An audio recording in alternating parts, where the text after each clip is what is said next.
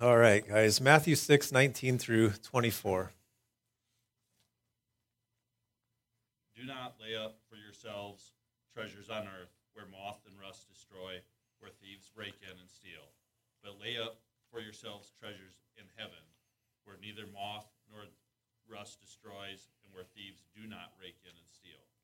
For where your treasure is, there your heart will be also. The lamp of the body is the eye. If therefore your eye is good, your whole body will be full of light. But if your eye is bad, your whole body will be full of darkness. If therefore the light that is in you is darkness, how great is that darkness? No one can serve two masters, for either he will hate the one and love the other, or he will be loyal to the one and despise the other. You cannot serve God and mammon. Amen. The word of the Lord. Thanks, Corey. How does a pirate sell all of his possessions? A yar sale. Yeah, right? How does a greedy nut sound when it sneezes? Cashew. Cash? Greed? Cashew. Ah, man, it's early, right? Well, I won $3 million in the lottery this weekend, so I decided to donate a quarter of it to charity. Now I have $2,999,999.75.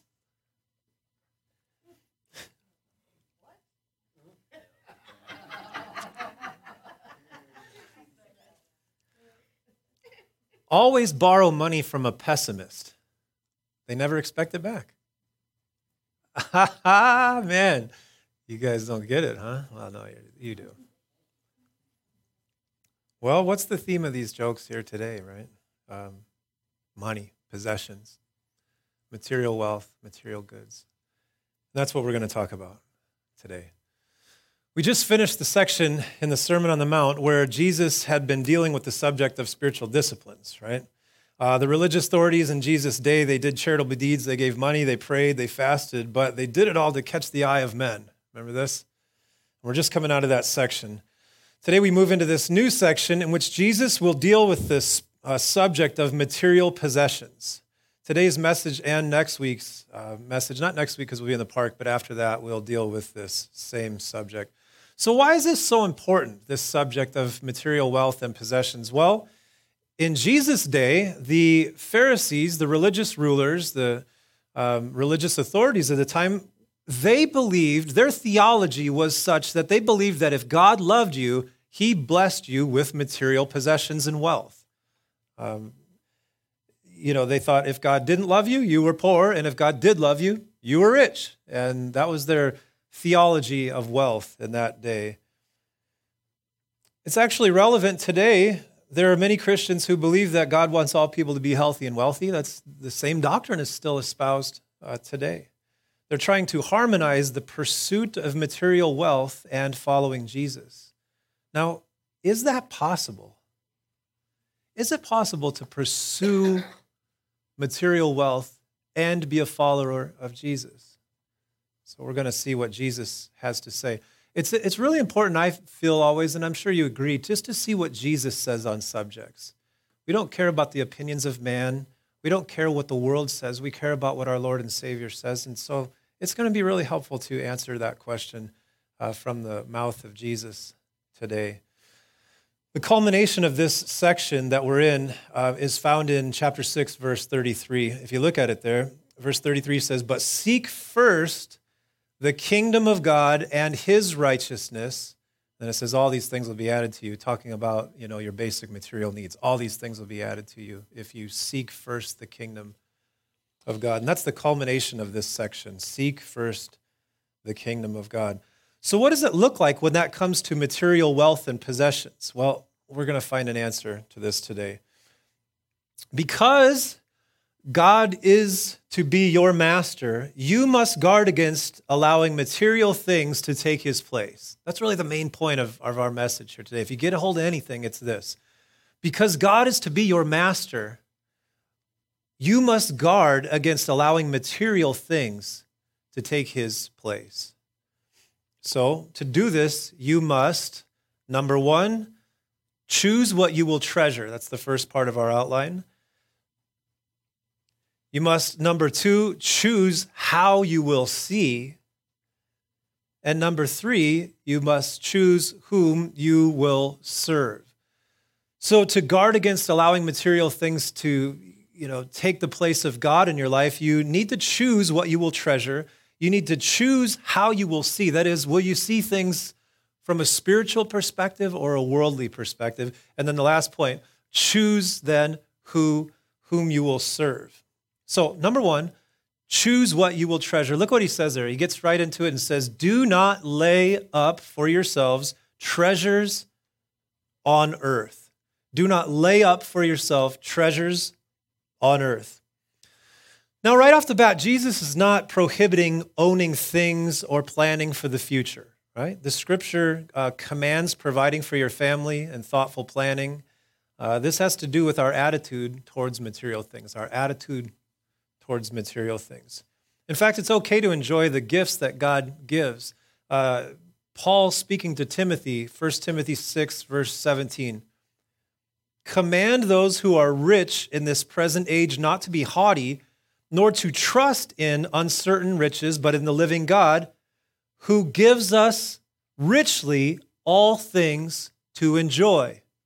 So what Paul's saying is, teach rich people not to trust in their wealth. It's not supposed to be trusted in, but he says God's given us all things to enjoy. Right? So if you feel guilty about enjoying some of the things that God's given, just, the Bible says that God has given us all things to be enjoyed.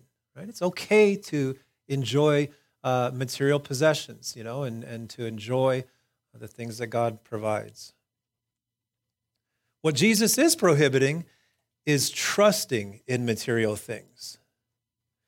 God gives all things to be enjoyed, but when we trust in them for our security, for our peace, for our comfort, for our joy, or for our happiness, then we've gone too far. That's what he's saying here. A good example of this is the rich young ruler. Turn over to Matthew 19. Let's look at this guy. Matthew chapter 19, and at verse 16, I just want to read a story that is right out of the Gospel of Matthew. That's a very good illustration of this. Matthew chapter 16, verse 19.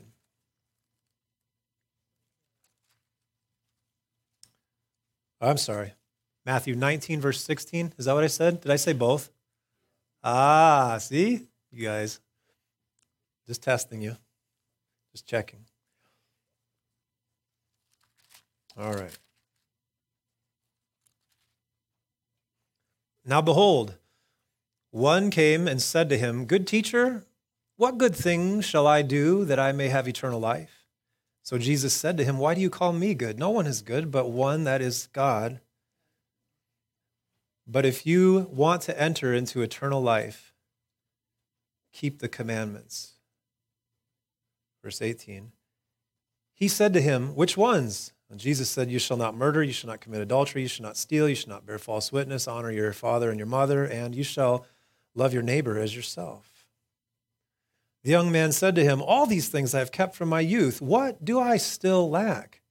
And Jesus said to him, If you want to be perfect, go, sell what you have and give to the poor, and you will have treasure in heaven, and come follow me.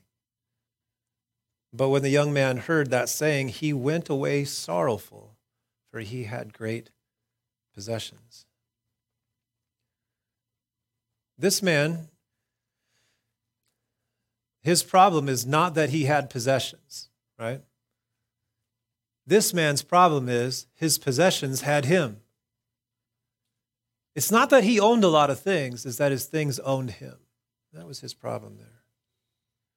For him, spiritually speaking, the best thing for him to do was to go sell everything that he had and give it to the poor. That's why Jesus told this particular man to sell everything that he had and give it to the poor, and he'd have treasure in heaven. Because this man trusted in his wealth, and Jesus knew that. Jesus knew his heart. He knew that money was a god in his life, and possessions were a god in his life. And he says, the best thing for you is to get rid of that. Jesus doesn't prescribe that for everybody, But that was this man's biggest problem. And might I say that quickly today, that this might be your biggest problem. Maybe the best thing for your spiritual life is to commit to a life of voluntary poverty. It might be. God knows.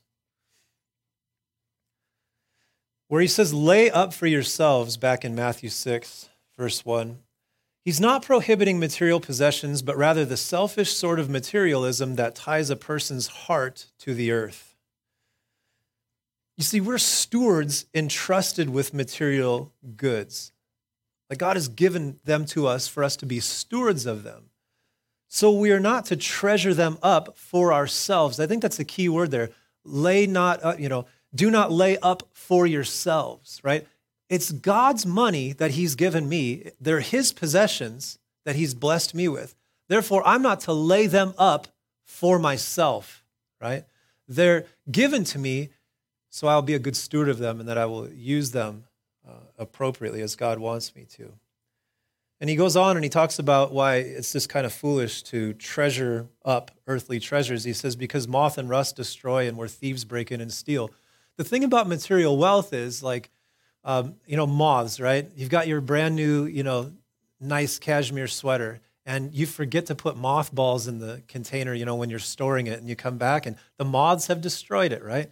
And rust, how about, you have a car or you have some sort of, you got a motorcycle that you really love or something like that. Well, don't put too much into it because, rust destroys these things.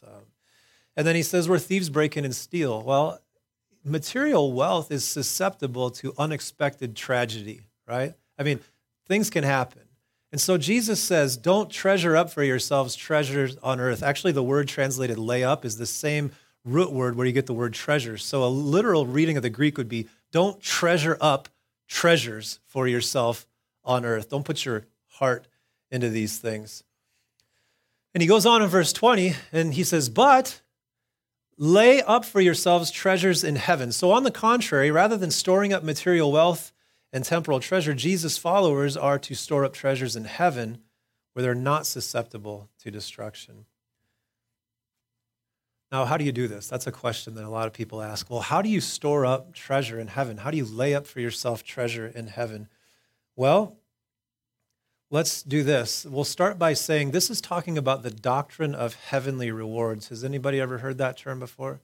The Bible talks about rewards in a number of places in heaven for that which we do in the name of Christ while we're here, right? So we'll start by saying that. We're talking about heavenly rewards. Rather than treasuring up temporal treasures, Jesus is our true treasure. When Jesus is your true treasure, you commit your resources, your money, your time, and your talents to his work in this world. Now, the motivation behind this is of all importance. In chapter 3 of the book of Colossians, in verse 23, it says, whatever you do, do it heartily as to the Lord and not to men, knowing that from the Lord you will receive the reward of the inheritance. So if you do your work as unto the Lord, there's a reward eternally for that. If you just, you're not working for man, really. It's a good thing to think about when you're at your job, right? The Christian should be the best employee in the world because they're working as unto the Lord, not unto man, right? That's what it says in the book of Colossians. This is how we lay up for ourselves treasures in heaven, is when we do things motivated by serving God. The things that we do where we're motivated to serve the kingdom of God, those things bring about heavenly rewards. We lay up for ourselves treasures when we serve sacrificially for Jesus' sake, serving the body of Christ. Now, even the things that seem small and go unnoticed, those things get rewarded. Do you remember in Matthew 10, verse 42, he says, if anybody gives a cup of cold water to any of these little ones, which are my disciples, I say by all means he will not lose his reward, right? Even something as small as giving a cup of water to somebody else. Jesus, if the motive is serving the kingdom, then God will reward you for that. That's incredibly helpful for us to remember. A lot of times in the body of Christ, it's not the guy that's standing in front of people that are going to have the majority of the heavenly rewards, right? It's the people behind the scenes that aren't getting credit for what they're doing. They're just doing the little things, and they're doing them as unto the Lord. It's so important to, on that subject, to serve not for our own glory, but for the good of the kingdom. Remember a few messages ago where it said that the religious hypocrites, they fasted and they gave and they did all these things so they would be seen by men. And Jesus said, you don't have any reward in heaven. You already have your reward. Your reward is that man is noticing you for what you're doing. It's important to not do these things for our own glory. There's a poem by C.T. Studd. You guys maybe have heard this one. And he says in the poem, he says, only one life soon will pass. Only what's done for Christ will last. And that's very true. The Bible teaches that over and over again. The things that are temporal are not going to last, but the things that are done for eternity will last forever. We lay up for ourselves treasures in heaven when we serve our true treasure, Jesus. None of the materials that we have now obviously are going to come with us. Even though the pharaohs would bury themselves with their treasures, right? Or well, somebody else would bury them. They wouldn't bury themselves. It'd be kind of weird, right? In fact, there's a whole bunch of celebrities that have been buried with weird things. I found a story of one. You guys know Tony Curtis, Jamie Curtis's dad, right?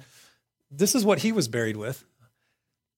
His coffin, it says Tony Curtis shared his coffin with a traveling bag full of photos and letters, a model of his car, driving gloves, some cash, his Navy medals, a pair of his grandson's baby shoes, a patch from Hungary, gold coins, 2 watches, some stones that he picked up from travels, DVD clips from his favorite films, his iPhone, sunglasses, 7 packets of Splenda, a sleep mask, his dog's ashes, paintbrushes, paints, sketch pads, a pen,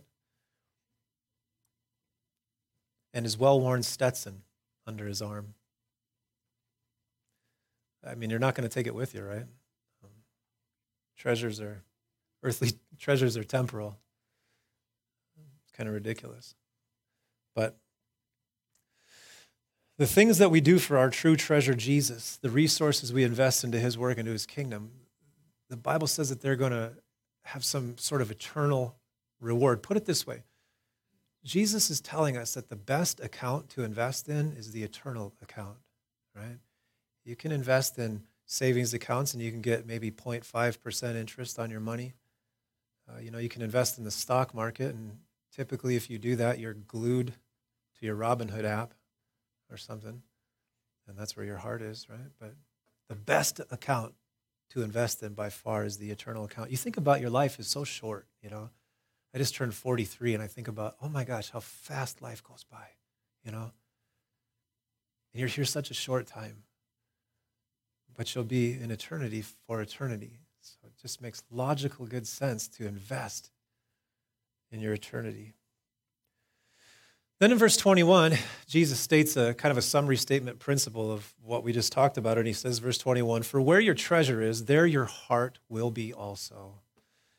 Your heart is always with your treasure. This is about the loyalty of the heart. Materialism is not compatible with loyalty to God. You are loyal to what you treasure. You are mastered by what you treasure.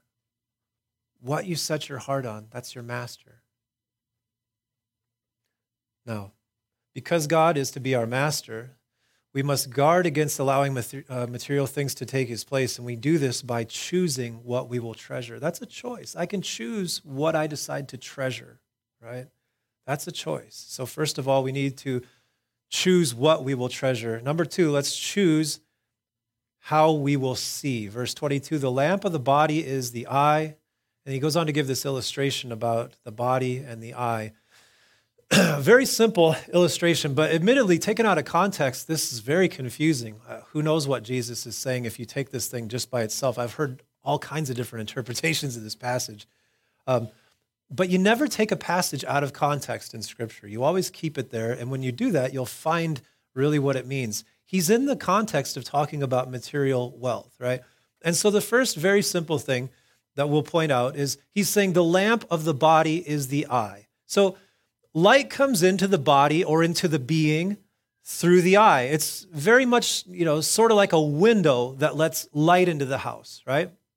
If you have clean windows, the sun comes into the house nicely, But if you have filthy windows, not so much. And that's what the illustration that he's going with here. Going on in verse 22, the point is, if you see material things from a spiritual perspective, then you are filled with light. He says, if therefore your eye is good, your whole body will be filled with light. The lamp of the body is the eye. And so if your eye is good, what Jesus is getting at is if your eye sees material things through a spiritual perspective, then your body will be filled with light. Your being will be filled with light, right? I like the way the Living Bible puts it. It says, if your eye is pure, then there will be sunshine in your soul. I don't know how accurate that is to the Greek or anything, but it's pretty neat. Very true, though.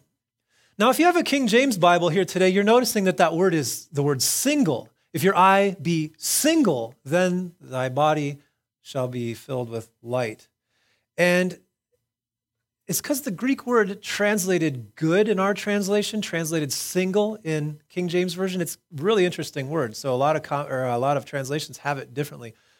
The idea of the word is probably better captured actually in the King James Version. It does mean single. Here's the Greek definition from one Greek scholar. Single, not complex, easy. It is used of the eye as not seeing double as when it is diseased. This is when the eye accomplishes the purpose of seeing things as they are, then it is single. Then it is healthy. In other words, when my eye isn't double, I'm not divided between loyalties. I'm not divided between worldliness and spirituality. I'm not divided between the material world and the heavenly world. My eye sees things singly in a healthy way, right? And when that's the case,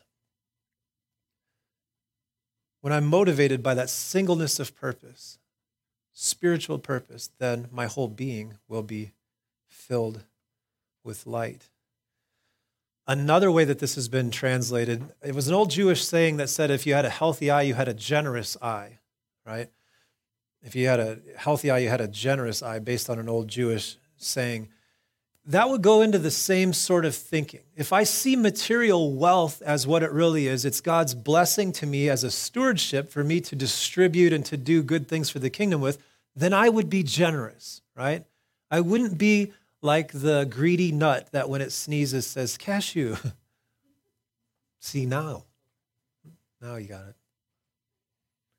A generous eye. You ask yourself, how are my eyes? How's my vision? Am I generous? If you have a healthy eye, if you see things spiritually, if you're generous, if you have the right understanding of material possessions, your body will be filled, your being will be filled, your heart will be filled with light. But, verse 23, if your eye's bad, your whole body will be full of darkness. And then he kind of gives an interesting statement. If therefore that light that is in you is darkness, how great is that darkness, right? If the thing that's supposed to be bringing light in is actually bringing darkness in, how great is that darkness, right? In other words, if your eye sees material wealth, money, possessions through a worldly perspective, he who dies with the most toys wins. The only thing that is important is getting more and more and more. If you see things like that, your whole being is filled with darkness, right? And the thing that's supposed to be bringing light into you, your spiritual sight, since it's corrupted, how great is that darkness, right? This also was an expression among the Jews, this evil eye, or if your eye is bad. It describes an envious, covetous man or a covetous disposition. It's a man who hated his neighbor's prosperity, he loved his own money, and he would do nothing in the way of charity for God's sake. Now, experience certainly tells us that this is true, doesn't it? It's like those that are greedy and covetous, that base too much on material things, they're the most miserable, right? They're never satisfied. If money is your master, you don't ever have enough money. You can't ever make enough money. You're never satisfied. If your looks are your master. See, this doesn't just apply to money. This applies to any created, any material thing.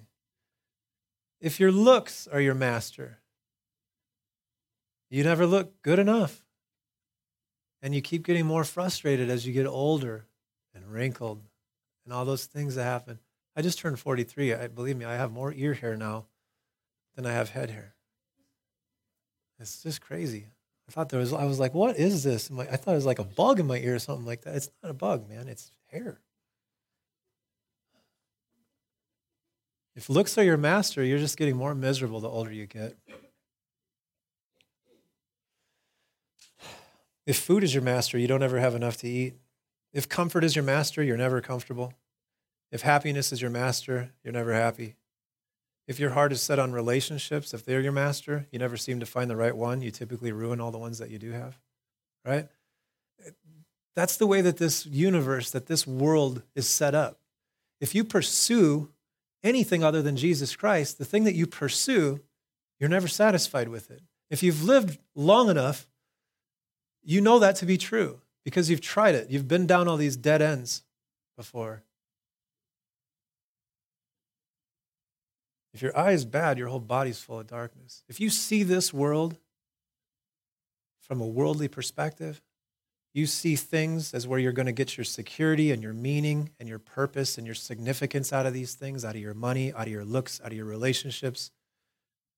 If you see the world as being what God is supposed to be to you, you're going to be forever frustrated, miserable, and you're going to be filled with darkness. That's what Jesus is getting at here. How many depressions, anxieties, worries, despair come from having a skewed vision, living for the wrong things? Double-mindedness causes more than double the amount of problems. So because God is to be your master, you must guard against allowing material things to take his place. You must choose what you will treasure, and you must choose how you will see. Will you have a worldly or a spiritual perspective? Brings us to the last point. You'll need to choose whom you will serve. And as I was praying about this message this week, and I was thinking about, the Lord put on me that maybe today, this is going to be the day where you choose to heed what's said in the Word of God here today.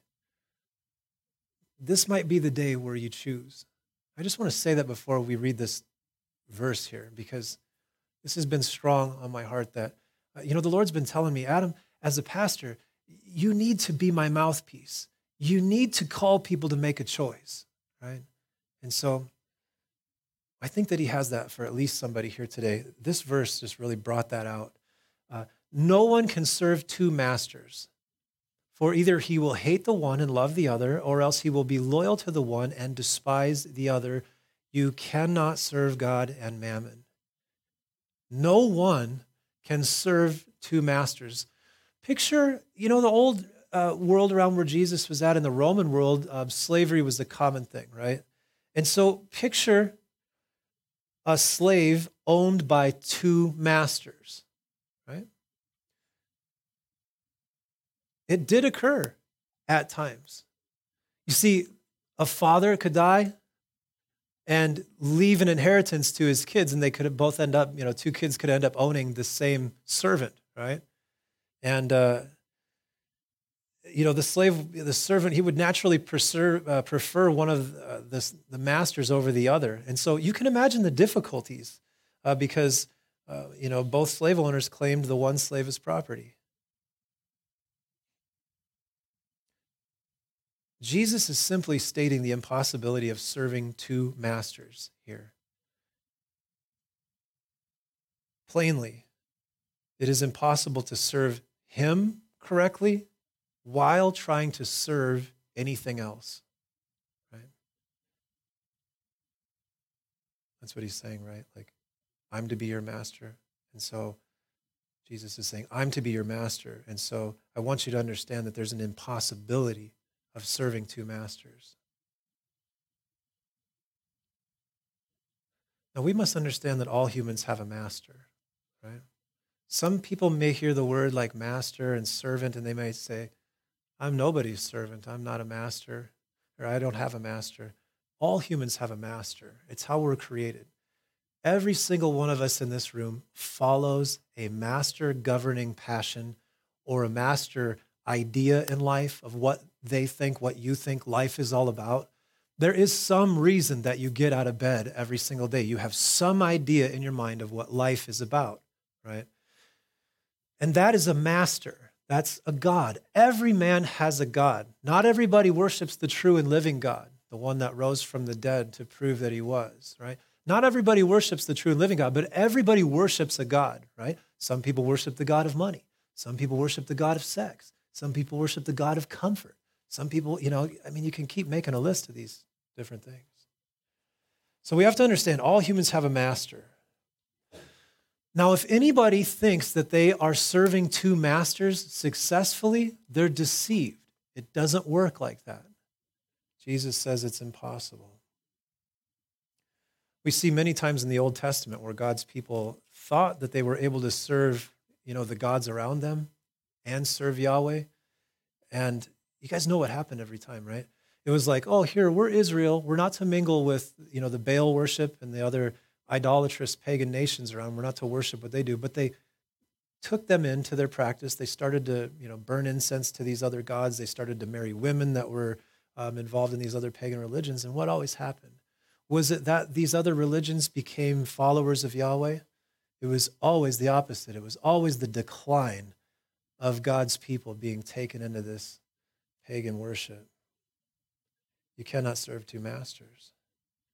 Jesus called them adulterers and adulteresses many times because of their divided loyalties. You cannot be a successful Christian and be mastered by material possessions all at the same time. It's impossible. That's what Jesus is saying. Look at the problem of divided loyalties there, verse 24. So you're trying to serve two masters. You're trying to have two main priorities in life. Your heart is going after two main things. And he says, here's the problem, verse 24. For either you're going to hate the one and love the other, or else you'll be loyal to the one and despise the other. The problem with attempting to serve two different masters is you end up favoring one over the other. And when that happens, you start despising the other because you're being torn in two different directions, right? He's saying it's impossible to be his follower while being a slave to material things. It's impossible to serve Jesus in the way that he demands and serve the God of materialism.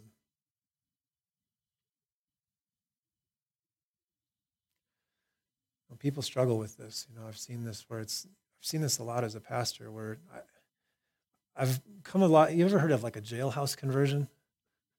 It's where somebody hits or a heart attack Christian, right? They hit some sort of negative consequences in their life. Something bad happens, and so then they want to become a Christian. And time and time again, the same things happen, After things start to go a little better, the divided loyalty starts to kick in again. They say, well, my problem's out of the way, but, I still am really loyal to this other God of self. I want to please myself. I want to do the drugs again. I want to do, Sunday comes around and I understand that God wants me to be involved in a church. I get it, but I've got to mow my lawn and I've got to take care of my house. Those things are important. That's the divided loyalty. I know God says to be active and involved with the body of Christ, but, I have to, something else is getting in the way. And eventually it becomes just so difficult. I don't know if you've ever been in that position where you're torn between your obedience to Jesus Christ, but yet something else is pulling at your heart. The problem is you're trying to serve two masters. It doesn't work like that. You can only have one master. Jesus says it plainly. If you are putting things ahead of your life with Jesus Christ, do not be deceived. You are not serving Jesus, but you're serving those things.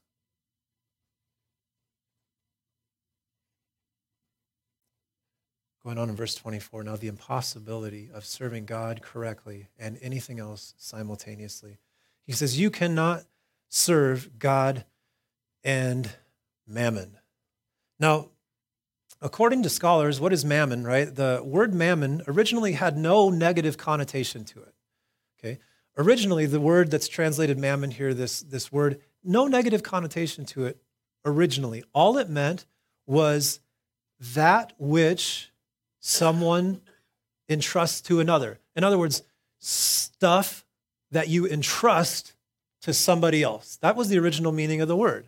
That's what mammon was, stuff that you entrust to somebody else. Throughout time, it developed a negative connotation, and then the understanding of this word was more like this: that which man trusts in. Rather than being stuff that I entrust to someone else, now mammon means that which I trust in.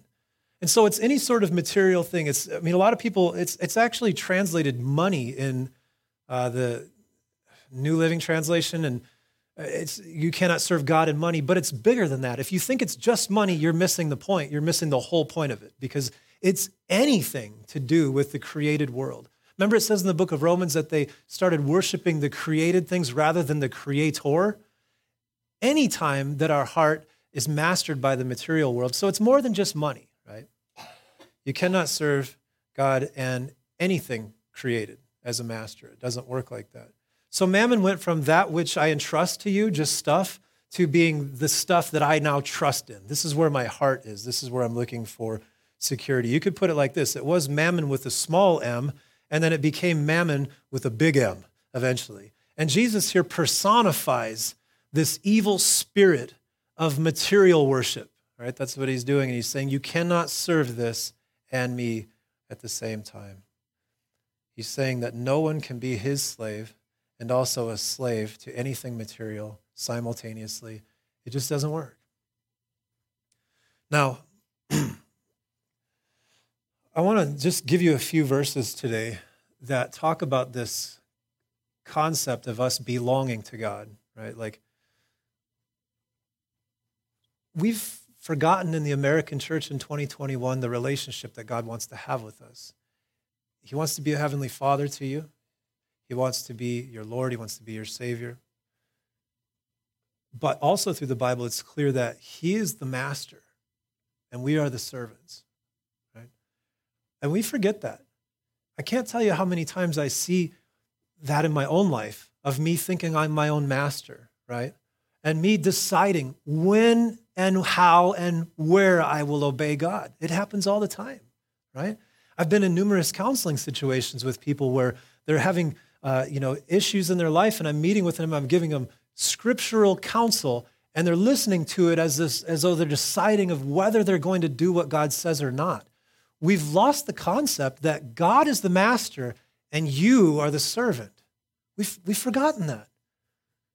You know, the prosperity gospel has it all jacked up. They say that you are a little God and you can proclaim your destiny and your reality, and you can essentially, anything you say in faith, you make God give you what you ask. That has the whole role thing all reversed, right?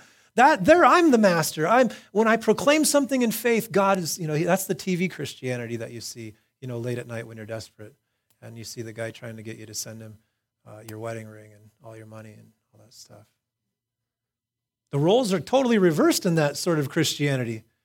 God is my master. I'm the servant, right? I don't boss him around. It's a weird thing. It's very American. It's very American, where nobody's the boss of us. How many times do your kids say that? You're not the boss of me. Oh, really? And then you come back with, I brought you into this world. What? Yeah, all right. Well, God could very well say that to you, right? And it's only by the fear of the Lord that we understand this, right? If you've never grabbed a hold of this today, God will give this to you. God will show you this. God will show you the fear of the Lord. He will show you that he's the master and that you're the servant. 1 Corinthians chapter 6, verses 19 through 20. It says this: do you not know that your body is the temple of the Holy Spirit who is in you, whom you have from God? And you are not your own, for you were bought at a price. Therefore glorify God in your body and in your spirit, which are God's. You are not your own. You were bought with a price. Christ bought you with his blood. That's a huge price. You don't belong to yourself. You are not your own. Psalm 100, verse 3. Know that the Lord, he is good. It is he who has made us and not we ourselves. We are his people and the sheep of his pasture. That one's pretty straightforward, right? He made us. We didn't make ourselves. Because he made us, we have what theologians call a dependent responsibility. It's very much the same. You see it in the illustration of parents and kids. You're saying, I created you. You will do what I tell you. That's good parenting, by the way. I made you. You do what I tell you until you're an adult, and then you could do your own thing. But you do what I tell you because I'm your parent. God's essentially saying the same thing. I made you. You didn't make yourself. You belong to me. Isaiah 43, verse 21. He says this, the people I have formed for myself, they shall declare my praise. Romans chapter 14, verses 7 through 9. This is a good one too. For none of us lives to himself, and none of us dies to himself. For if we live to the Lord. And if we die to the Lord. Therefore, whether we live or die, we are the Lord's. For to this end Christ died and rose and lived again, that he might be the Lord of both the dead and the living. Nobody lives to himself. We live unto the Lord. Titus 2, verse 14 says, he who gave himself for us, that he might redeem us from every lawless deed and purify for himself his own special people, zealous for good works. See the illustration there? He uses the word redeem. God is saying that he himself, the word redeemed has to do with the slave market. God bought us out of slavery to Satan, and he freed us from that old wicked master as his own people to purify us for good works, right? Then 2 Corinthians chapter 5, verse 15. And he died for all, that those who live should no longer live for themselves, but for him who died for them and rose again. Right? He died for all, that those who live should no longer live for themselves. God is to be your master, my master. And therefore, I need to guard my heart, my heart allowing things to take the place that only belongs to God. As his follower, you and I, as followers, we must choose what our treasure will be. Choose how we will see from a spiritual or worldly perspective. And we need to make that choice of whom we will serve. It says in the Old Testament, as for me and my house, we will serve the Lord. Deuteronomy, it says, I've put today before you life and death, and choose life, right? You need to make a choice. Remember, I want you to remember too that Jesus is writing this to believers. He's saying, you believe and you follow me, but yet your heart's divided in between material stuff and between spiritual stuff. And so you need to choose. You need to choose who's going to be your master, because you're not serving both successfully. He wants your whole heart, and we belong to him. So this is a real temptation for Christians, especially in America when we are extremely rich compared to the majority of the world. We have so much that we really don't realize just how dependent on God that we are. Is that a thought that you've had recently, of just how dependent you are upon God? I mean, we forget about this in America. We have so much, we just don't really realize how much we need him.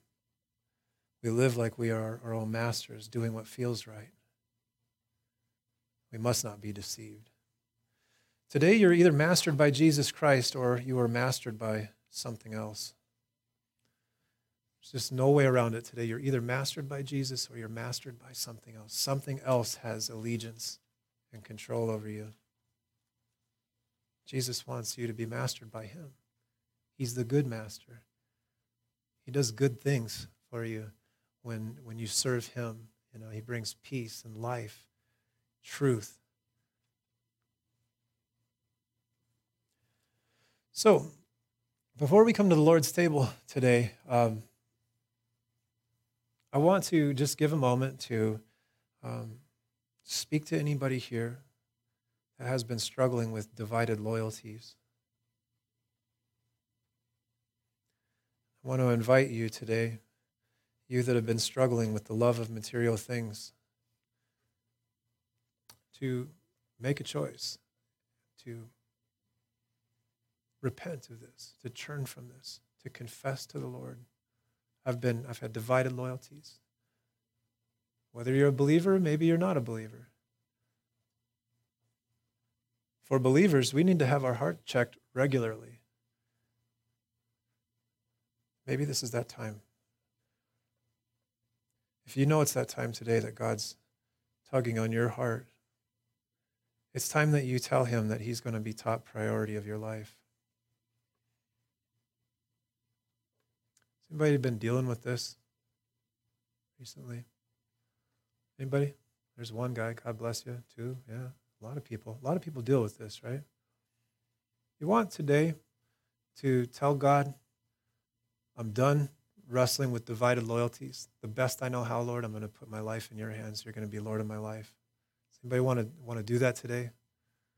You would think all the same hands would go up, but I don't know, maybe not, Notice I put the best I know how, because this is a struggle. This is a battle for us. Maybe you're coming to this for the first time in your life and you realize that your life has been mastered by something. Now, just like that song went, the first song we said, who breaks the power of sin and darkness? Now, Jesus Christ can break the power of any master over your life. And he's willing to do that if you're willing to give your life to him. He's willing to break that power that anything else has over your life. Maybe depression has a hold on you. Maybe sex has a hold on you. Maybe relationships have a hold on you. Maybe your looks, maybe money, maybe it doesn't matter what it is. Maybe something has a hold on you. Maybe you're addicted to something, any kind of substance. Maybe you're addicted to playing golf. I don't know. But if you're being mastered by something else, Jesus is more than willing to break the power of sin and darkness in here today. And so if that's you, you can raise your hand right now too, and we'll pray for you. All right, good. Holy smokes. Okay. Bunch of people. Whoa. He breaks the power of sin and darkness. He sets the captives free. Jesus said in Luke chapter 4, verse 18, quoting Isaiah, he said, the Spirit of the Lord is upon me to bring the good news to the poor, to set the captives free, to give sight to the blind, to bring liberty to the captives. And that was Jesus' mission. He was anointed by the Holy Spirit to do that. And he will do that today. If you will believe and you will but trust in him and you will trust in his work of the Holy Spirit and you'll put your life fully in his hands, the best you know how, God will break this power over your life.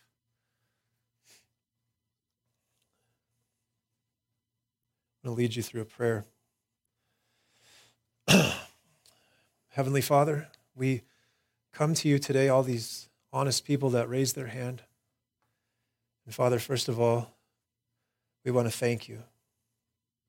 We're grateful for you, and we're grateful for your word, and we're grateful for your Spirit's work here today. Father, I admit that I have allowed myself to be mastered by something other than you. I admit, Father, that I have treasured things that are not worthy of treasuring. I admit, Father, that I have been wrestling in my allegiance to you. Father, I need your help. By your Holy Spirit, will you please break the power that this master has over me? Will you do what you said and set this captive free? I trust you. I believe in you. And I'm counting on you In Jesus' name. Amen. Corey, if you would, go ahead and Corey's going to start handing out the elements here today. If you've never given your life to Jesus Christ and publicly proclaimed that he is your Lord and Savior, maybe you've given your life, but you've never publicly proclaimed that he is your Lord and Savior, I also want to give you that opportunity today. Does anybody want to give their life to the Lord today for the first time? If you do, just raise your hand if this is you. If you've never publicly proclaimed your faith in Jesus Christ, if you would like to do that, raise your hand. The Bible says that it's good to confess with the mouth and believe in the heart. The reason that this is so important is because, if you believe something, you don't have any problem saying it, right? And that kind of calls you to account, doesn't it? And so the Bible, Jesus says, if you confess me before men, I'll confess you before my heavenly Father. And so, is that you today? Does anybody want to publicly proclaim their faith in Christ here in front of the church body? Anybody? Okay, because I want to always give you an opportunity to do that. All right. Heavenly Father, we do thank you for your word here today, and we thank you for those that have come forward for healing and for deliverance, Father. And we pray that during this time of communion, your Spirit work in their heart, Lord, and that they receive what you've done here today by faith and walk it out in faith. We thank you for this in Jesus' name. Amen.